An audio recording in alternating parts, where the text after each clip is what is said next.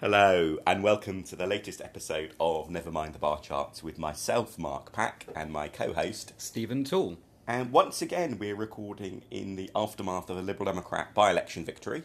So we should perhaps start with congratulations to Beatrice Wishart for holding the Shetland seat in the Scottish Parliament, being safely elected to succeed Tavish Scott.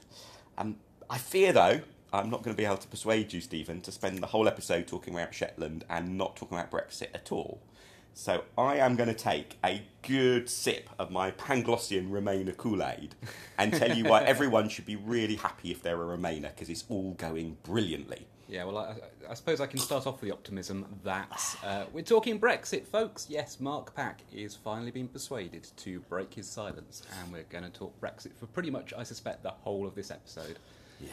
Okay. Unlike every other political podcast currently going. So here is why Remainers should be feeling happy and chipper, and actually that we're winning and we're winning and we're winning again and again and again. Because think what's happened in the last few years. We had a Leave Prime Minister, call a general election, lose a majority. We had an absolutely unmissable do-or-die deadline for Brexit, and it didn't happen. We had the impossible to hold European Parliament elections, which were held, and you know what? The Leave Party in power got completely hammered with, on a perfectly reasonable vote share measure, its worst general election result in more than a decade, being even outpolled by the Liberal Democrats. And even better for the Remainers, the Leave camp is now deeply split, thanks to the rise of the Brexit Party. Everyone likes talking about how the Remainers are split, but it's the Leavers who've got the real problem, being deeply split between the Brexit Party and the Conservative Party. Then Prime Minister ousted. You know, not bad going here. We've stopped Brexit, we've ousted our Prime Minister, we've removed their majority in Parliament. And you know what? Who have the Leavers put in as a new Prime Minister? Somebody who has remarkably unpopular ratings with the public as a whole. Boris Johnson's honeymoon in the polls is just not a honeymoon at all. You look at his leadership ratings, they're the sort of leadership ratings you expect of a Prime Minister struggling several years into term of office, not a newly elected popular person. And even better, what has Boris Johnson been trapped into doing in the last few days by cunning Remainer tactics? He's been backed into a corner, been forced to prorogue Parliament, a desperate policy measure which only a quarter of the public support. Worth, just contemplating that for a moment. This supposed political genius that is driving the Leave camp at the moment has ended up going for a dramatic, headline-grabbing measure that three-quarters of the public don't say, yeah, I support that, I think that's a good idea. And, even better, Boris Johnson's repeated exactly the same mistakes that Theresa May had made by now introducing a do-or-die deadline without actually having the votes in Parliament to be able to achieve that.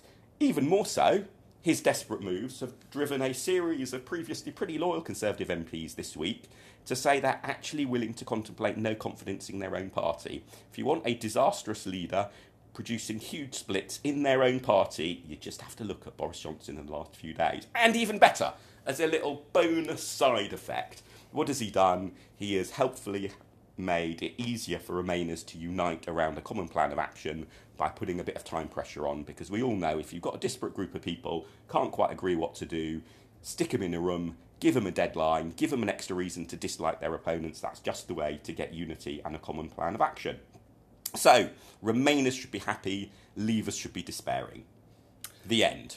Well, that's something. Oh, by the way, sorry, bonus. I almost forgot the other bonus. In amongst, I mentioned the European Parliament election disasters. Mm-hmm. Remember also what's been happening to the Leavers? Massive losses at the local elections, heavily defeated in local elections, heavily defeated the European parliamentary elections, lost the Brecon-Runner by-election as well. So they're also being hammered in the polls.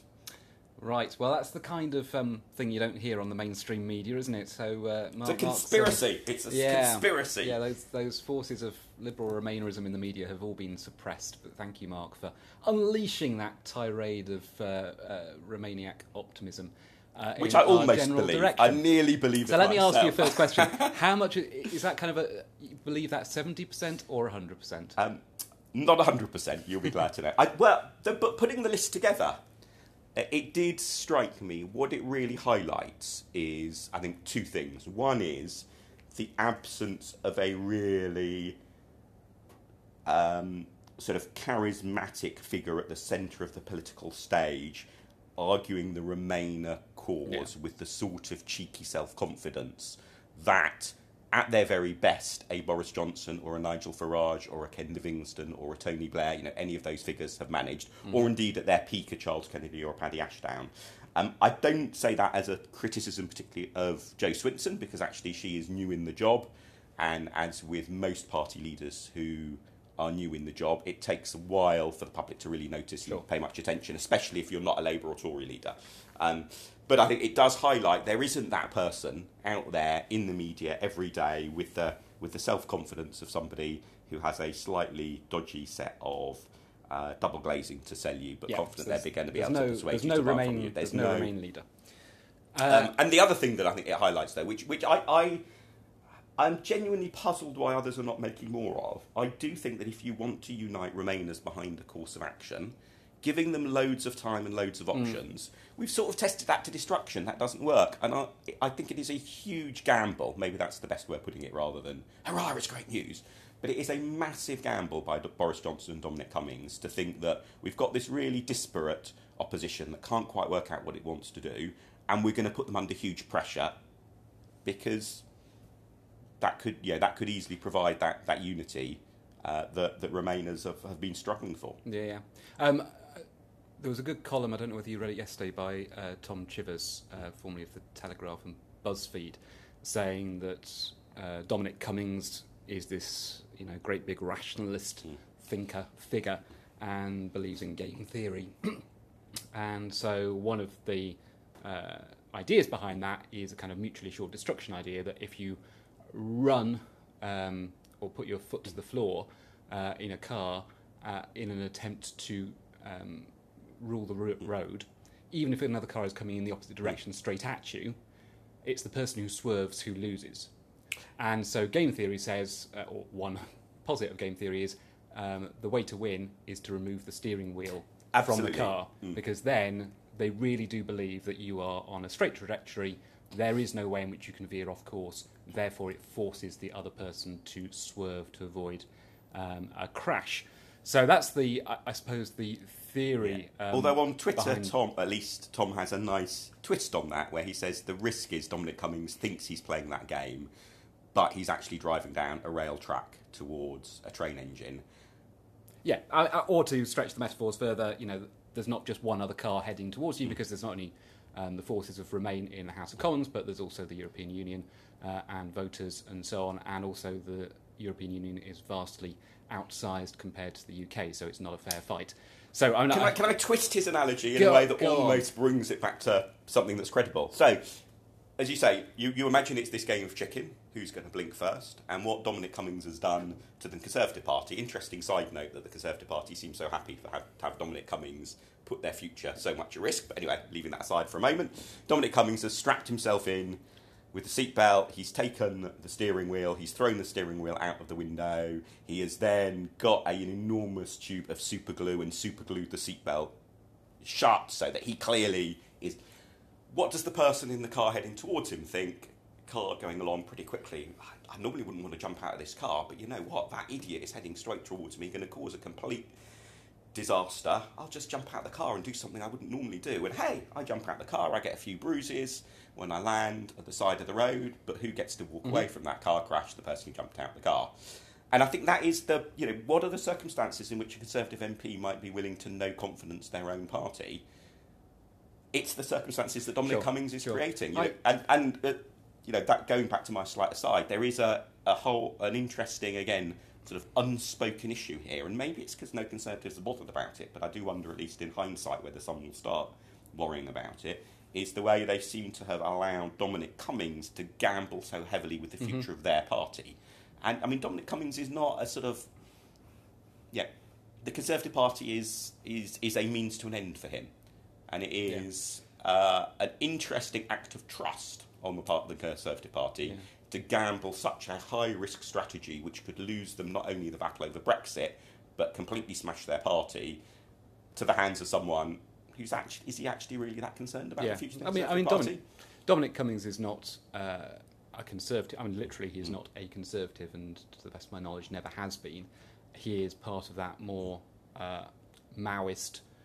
move fast and break things kind of inversion of conservatism that has usurped the Burkean trust and belief in credible, long-lasting British institutions, which is what has dominated the Conservative Party's ideology, if you can call it an ideology, up until now. So it has completely trashed the Conservative Party brand of caring about the economy and building up great British institutions that will have longevity. That is completely gone by the board as a result of Brexit and as a result of people like Dominic Cummings. It's interesting, I'm reading Charles Moore's biography of Margaret Thatcher at the moment, and the more you read it, the more you realise that even though it's her legacy and her most ardent followers who are pursuing this policy, it's the kind of thing she wouldn't have touched with a barge pole when she was in number 10. No matter what you think of her economic policies or whatever, she put the credibility of finance and the importance of British state institutions very much at the heart of how she governed. And the idea she would have done something as reckless as Brexit, let alone a no-deal Brexit, is, I think, crazy, at least while she was in number 10, no matter what her views became subsequently. She genuinely believed in free trade. There is a slight irony that... She signed up to the single market. Exactly. Well, and in many ways Britain helped create the single market. Indeed. You could say, that it's one of Britain's contributions to what is now the European Union was the creation of the single market. She really believed in removing barriers to trade. Obviously, many of the barriers that she believed removing in the economy more generally led to some, to put it at its mildest, extremely controversial policies. But she really believed, in a way, again, you look at a lot of Tories at the moment who claim to be free traders, claim to be free marketeers, and you think, yeah, but you seem awfully happy to introduce a whole load of more obstacles into the free market. And to cut off trade from our nearest and largest trading partner. I do want, though, to... You want to rip apart my Panglossian list of Remainer triumph. I'm going to try and fisk your Panglossian I have given you quite a lot of material to fisk. So. But I'm going to start off, actually, with the last point, I suppose, just because it's pertinent to what we've just been talking about, which is I have some sympathy, not with Boris Johnson and his worldview, but in terms of the position he's currently in. I think you're right to say it's a huge gamble, and I think the Conservative Party has been reckless, not only with its own future, but with the country's future, and that's pretty unforgivable. But if you look at it on a kind of rational, objective, what would I do in his shoes basis, I'm not sure that he has many alternatives open to him. So I'm assuming that he doesn't actually really want to do a deal. I mean, if the European Union suddenly turned around and said, forget about that backstop, we were just joking all along, he would take it, but that's not going to happen. So I'm assuming that he doesn't really think a deal in the current Parliament is possible to get through. And therefore he is, and this is where I think the strategy that he and Cummings have cooked up isn't working as well as some people would like to think, is to assert, is to try and provoke the House of Commons into action that will legitimise him being able to call an early election. That's what I assume is really what's behind it all. I think that's... And I think so I think that from... If I was in Boris Johnson's shoes, I think that makes sense, because it is almost impossible to imagine any kind of deal getting through this Parliament. But we know that even under no deal, there has to be a deal at some point. So if I were him, I would think, OK, what are the ways in which I can get myself some more leverage in the House of Commons? That means I have to risk it on a general election. I know that might go badly for me. I know I might be out of power within a matter of weeks. But basically the only chance I've got of longer-term survival is to get a general election, try and get myself a majority, and then see where I'm at. That might mean I can cut the DUP adrift and go for a Northern Ireland-only backstop, or it might mean I've just got enough credibility and money in the bank to be able to just bring enough Conservatives across with me, perhaps with some remaining Labour rebels as well. So if I were in Boris Johnson's shoes, I think an early general election is pretty much my most rational hope, and everything he's doing moves us towards that point. Therefore, it's kind of legit, isn't it? Yes, but... So I think you're right that an early general election is quite possibly the route that Boris Johnson wants to take, and that it's of all the different options in front of him, you can see why that might be the route that he also thinks is the best route. However... Least worst, anyway. Yes, least worst. However, that route requires then him to win the election. Sure. And so I think some of what he has done, this touches on a little bit about what I said about putting pressure on Remainers, has massively upped the risk of the Tories getting hammered in that election, because there's both the question about what are the overall levels of support for Remain parties and Leave parties in that, there's what does Labour do, but there's also, courtesy of first past the post, how united is the Leave camp and the Remain camp. And I think a lot of what Boris Johnson has done in the last few days makes it much more likely that Remainers will be united in all sorts of different ways. I think, A, it means there's more likely to be negotiated candidate deals, etc. B, it's more likely that Remain voters will do even more what they did in the European election, and maybe think, well, I really don't want to vote for Party X, but I'm going to have to vote for them in this seat because this, Boris Johnson's given them another real strong emotional sense of anger about what he's doing with Parliament. So, I'm really going to make sure he gets out. He's also therefore given that motivation to donors. Yep. And so there's a whole set of circumstances in which you can say, well, okay, Boris Johnson might get to the early election, but the route by which he's got to it is one which is also reducing his chances of winning it. I don't disagree with any of that analysis. It is a huge gamble. I still think it's least worse because anything else, any kind of delay, any kind of can kicking past the 31st of October, which is the risk from his point of view, is that a general election, if it goes past the 31st of October and Brexit hasn't happened, means that he has broken that do-or-die rash promise that he made during the leadership campaign. So from his point of view of, I want to try and get something through the House of Commons by the 31st of October. I can only do that if I have a general election. Yes, that might mean I fall flat on my face. That's the trouble when you try and run really quickly. But better to try and run really quickly than end up with Theresa May's fate of being a victim of a Remainer Parliament which won't allow me to do my bidding. But he does have even within that scenario, he does have an alternative approach to take, which is one that tries to divide Remainers rather than. I don't think he has the time for that, because if he divides Remainers, then there's a good chance the House of Commons won't give him his flashpoint as an excuse to call that early election. So my assumption is that he wants an early election. To achieve that, he has to actually provoke Remain into it. Now that, as you say, is a huge risk, and I think might well turn out to be a huge error. Won't be the first by a Conservative Prime Minister over European policies. But from a point of view of trying to get his goal, if I'm right that he does want that early election, then I'm not sure there's an alternative, because the trouble with can kicking is he might not get to the point where the House of Commons has stood up to him enough to force that early Possibly. election. I'm just mindful of the way that Labour is Labour a Leave Party or a Remain Party, both neither. The Labour in that sense is deeply split. A not unreasonable basic approach to winning a general election if you're one of the main parties, and the current other main party is deeply split on an issue, is to try to play up their splits. And it seems that everything that Boris Johnson has done in the last couple of weeks is likely to play that down rather than play that up. So if you think about what are the odds of a Labour MP defecting from the Labour Party, somebody else leaving, those odds have massively fallen in the last few weeks. He has given people in Labour a reason to stick together. Now, I think he is also, it may be damaging Labour in the sense of encouraging people who are keen on Remain to think, look, in this sort of polarised, high-stakes world, can we really gamble our vote on a party that isn't really, sometimes Leave, sometimes Remain, not really sure what they are. It's got a leader who's got a lifelong record of Euroscepticism, and therefore people plot for voting Lib Dem or Green or Plaid or SNP. So there are ways that that may damage Labour, but there's certainly, I think, a short-term respect in which he has unified his current main rival. I say current because, of course, Liberal Democrats are going to sweep to glorious victory. Of course. Now, the other thing that I wanted to... Well, there were loads of things I wanted to pick up in your analysis, but the one I'm going to focus... Not the Lib Dem sweeping to glorious victory. The one I'm going to focus on is... one you've touched on already, I suppose, but in this idea that actually Remain is winning and has...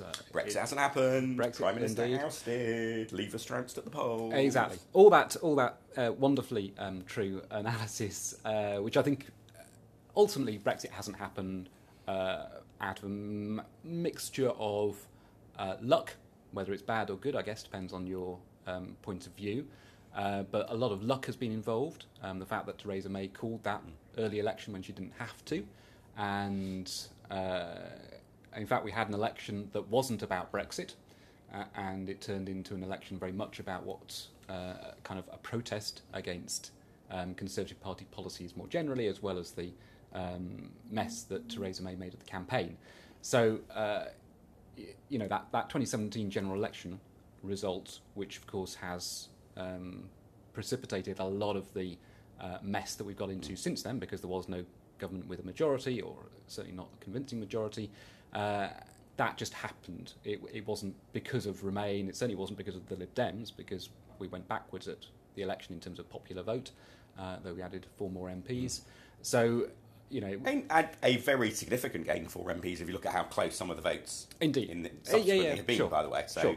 There is a bit more that Lib Dems can claim credit for what's happened. But okay, but the big rise in that election, I don't think is contestable. It was Jeremy Corbyn, who and the Labour Party to a lesser extent, and they of course were a Leave Party. They are probably not a Leave Party now, though it's still this kind of Schrodinger's Labour Party. Policy. Labour's position is still it wants to try to negotiate a new deal. Yeah, so officially yes. Though the reality is, if they get into power, that probably won't last long.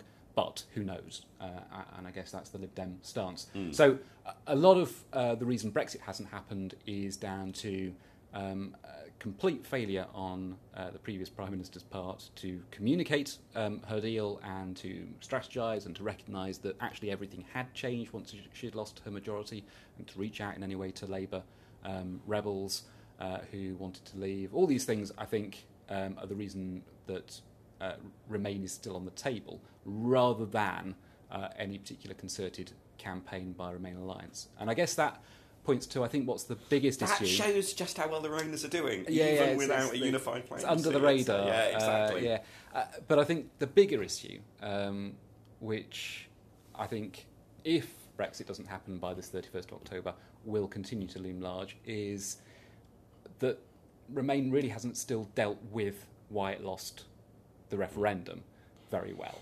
And I don't think has got a particularly strong, compelling narrative that means if there were a second referendum, people's vote, call it what you will, that Remain would definitely win. It might do, but it certainly wouldn't be a massive victory as it looks like it. There's been a very small shift in the polls in favour of Remain, but it's still pretty tight. The fact that No Deal can command 40% support in some polls, it can vary according to the questions you ask, of course, but up to 40%. And it's if you give people a range of options, then that figure comes in. Can come in much lower. But I don't think that Remain has done a very good job of working out why it lost or what its message would be next time in a way that would mean it would be much more likely to win. So that, combined with the fact that there isn't a Nigel Farage equivalent, and if he exists, he's probably James O'Brien, who's not going to stand for Parliament. Well, or as I think may happen if we have this early election that you painted, that it will turn out to be Jo Swinson. As I touched on earlier, I think one of the things for leaders of parties other than the two main parties in particular is it is often only the first general election that they fight that the public really, who generally don't pay that much attention to politics most of the time, really start paying attention to them, and they can make their name on the national political stage. And we've seen a sequence of both previous Lib Dem leaders, but also leaders of other parties do that. And if we have a general election which is about Brexit, where we have Corbyn still somewhat impaled on this, well, I'm sort of against Brexit, but on the other hand, I do want to negotiate a new deal, and then maybe I'll negotiate a new deal and I'll give you a vote on it, but I've not yet made up my mind whether I'll actually be in favour or against the deal that I've just negotiated. That there will be an opportunity for Jo and the Liberal Democrats to have a very clear position on the national stage, and crucially, I think, differently from 2017, it will be an election about Brexit. Yes, in that sense. Yes, I think that's right. But I still think when you look at what Remain has got to say to voters, and I'm not talking about the middle-class southern voters, the Telegraph reading Brexit supporters, I'm talking about the small-town left-behind voters. I don't think the Lib Dems, I don't think Remain have a particularly compelling message to them about why Remain should actually triumph in the end. And I don't think much work has gone into trying to really put that together. There is still no reliance on figures of the past who, I listen to what Teddy Blair's got to say, but I know I'm in a bit of a minority on that. you end up with the kind of radicalised fringes of Remain. I think unhelpfully, the Follow Back Pro-Europe Brigade, the people led by Donkey's group, the Philip Pullman saying that Boris Johnson deserved to be strung up from the lamppost. There is a fringe of Romania which has descended into mania, which I don't think is helpful, and has dragged the whole of Remain towards this extremist view, whereby suspending Parliament for an extra couple of weeks, wrong decision, I think, but it's one of those things that the executive will try and do to manipulate power to its advantage, and just as the forces of Remain have used John Bercow's speakership to upend parliamentary president, that's what happens when you're fighting hard and dirty in politics over high-stakes issues. The fact that that's being called a coup, I think, is OTT. So I think there's just been this sense of Remain being dragged towards the extremes of the betrayal myth that Leavers want to invoke, and I don't think it's helpful, and I think it's distracted from trying to get a message across to your median voter about why that 2016 referendum should be overturned and what would be in it for them and why the future would be better if the UK remained within the European Union. And I don't think that argument is anywhere close to being won yet. I mean, I'd agree with some of what you said just then, and certainly, for example, Philip Pullman's tweet was really quite abhorrent. I wouldn't quite, I think, classify all the others that you bracketed with him in that same category. But also, I think there is a sense of you're maybe slightly underplaying the progress that Remain has had with public opinion, because I think two things have changed since the immediate aftermath of the referendum. That one is that batch of people who voted Remain but felt, okay, I guess we better go ahead with this now. That group of people has largely been won over to actually know it's okay to still be a Remainer. So stage one, as it were, people like me. Yeah, people like me. Stage one, won over Stephen. Yeah. Stage two, a small number of Leavers. Net, there's obviously churn in all these things, but net, a small number of Leavers have shifted from being Leavers to Remainers fairly consistently across the different ways of looking at this. And you're absolutely right, there is a third stage of winning over more of them. And the focus very much has been on the first two. So whilst I would agree with you about what more needs doing in the future, I wouldn't underplay the extent to which progress has been made. If you go back and read what, say, people like Deborah Mattinson, who I'm often praising for her really insightful analysis of public opinion, if you go back to read what she was saying about the state of public opinion in the immediate aftermath of the referendum, or why the Lib Dems didn't do better at the last general election, that a large part of that was about Remainers who were therefore the sort of, actually, no, you know what, it's got to go ahead, etc. And that, albeit it's the easier group to persuade, obviously, from a Remain perspective, but that group has been, by and large, won over. So I think there is progress. I absolutely agree with you. There needs to be more. And in a way, what we need to do is avoid the mistake that Nick Clegg made when he debated Nigel Farage in the last but one European Parliament elections, where there was that question about, if Britain stays in the EU, what do you imagine the EU being like in, I think it was 10 years' time, was the question. And Nick's answer, unfortunately, was pretty much the same as it is now. And there was, in that sense, a very strong, small c conservatism about that. When the answer is, no, look, we want Britain to stay in the EU, not because we want things to stay the way they are, or because we want to restore things to some rose-tinted nostalgia of the past. We want Britain to stay in the EU because that is the way to bring about so many of the changes that we so desperately need to make our economy greener, to make the country more environmentally sustainable, to give people better chances in lives. And that is about changing the world, but changing the world in a good way. And the way to bring about those changes is to bring back down barriers, not put up barriers. And that definitely, I agree with you, has to be part of the message. Now, we're nearly out of time. So the good news for listeners, though, is this is a subject that Stephen is going to be able to get me to return to at least once more in the future. What, you mean Brexit's going to be in the news again? Yeah, well, and public commitment here. We are going to talk, have a whole episode about Brexit at least once more, because on Saturday, the 5th of October, Stephen and I are doing a live recording of this show. We normally do dead recordings, exactly. We're doing a live one. We're doing a recording in front of an audience at Podcast Live. So 5th of October, Saturday the 5th of October, venue near Euston Station in London. Stephen and I are one of the podcasts taking part in Podcast Live. If you go to podcastlive.com, you can buy tickets for the day or just to come and see Stephen and I And we have a record our special show. guest, don't we? We have a special, yet to be announced special okay. guest. But we do have a title for the show, which is Dominic Cummings a Genius? So we will be discussing that in detail with somebody who has worked with Dominic Cummings. We will save for a later day the reveal as to who the special guest is. Is it Boris? Is it Boris? Sorry, Boris Johnson. Boris Johnson. So we will have a special guest. Now, when you go to podcastlive.com to buy your tickets, you can get a all-day ticket that lets you see many other slightly better known podcasts be recorded as well. If you, however, click on or tap on our logo, you can get special VIP seats for our recording, which basically means you get a seat at the front, and therefore you have a chance of hearing Stephen's voice if you're right at the front. But very much looking forward to hearing, seeing, and maybe even being able to take some questions from many of our listeners at Podcast Live, London, 5th of October. Go to podcastlive.com to get your tickets. Fantastic. So, any final thoughts, Stephen? I still think that we need a slightly more moderate sense of this is going to be my kind of worldview outlook. Remainer optimism is good and probably necessary, and if people like me had been around too much, then we probably wouldn't be where we are now, and the Lib Dems would be a soft Brexit party. So perhaps it's as well that my moderate pessimism doesn't win out, but I think Mark's radical optimism occasionally needs tempering.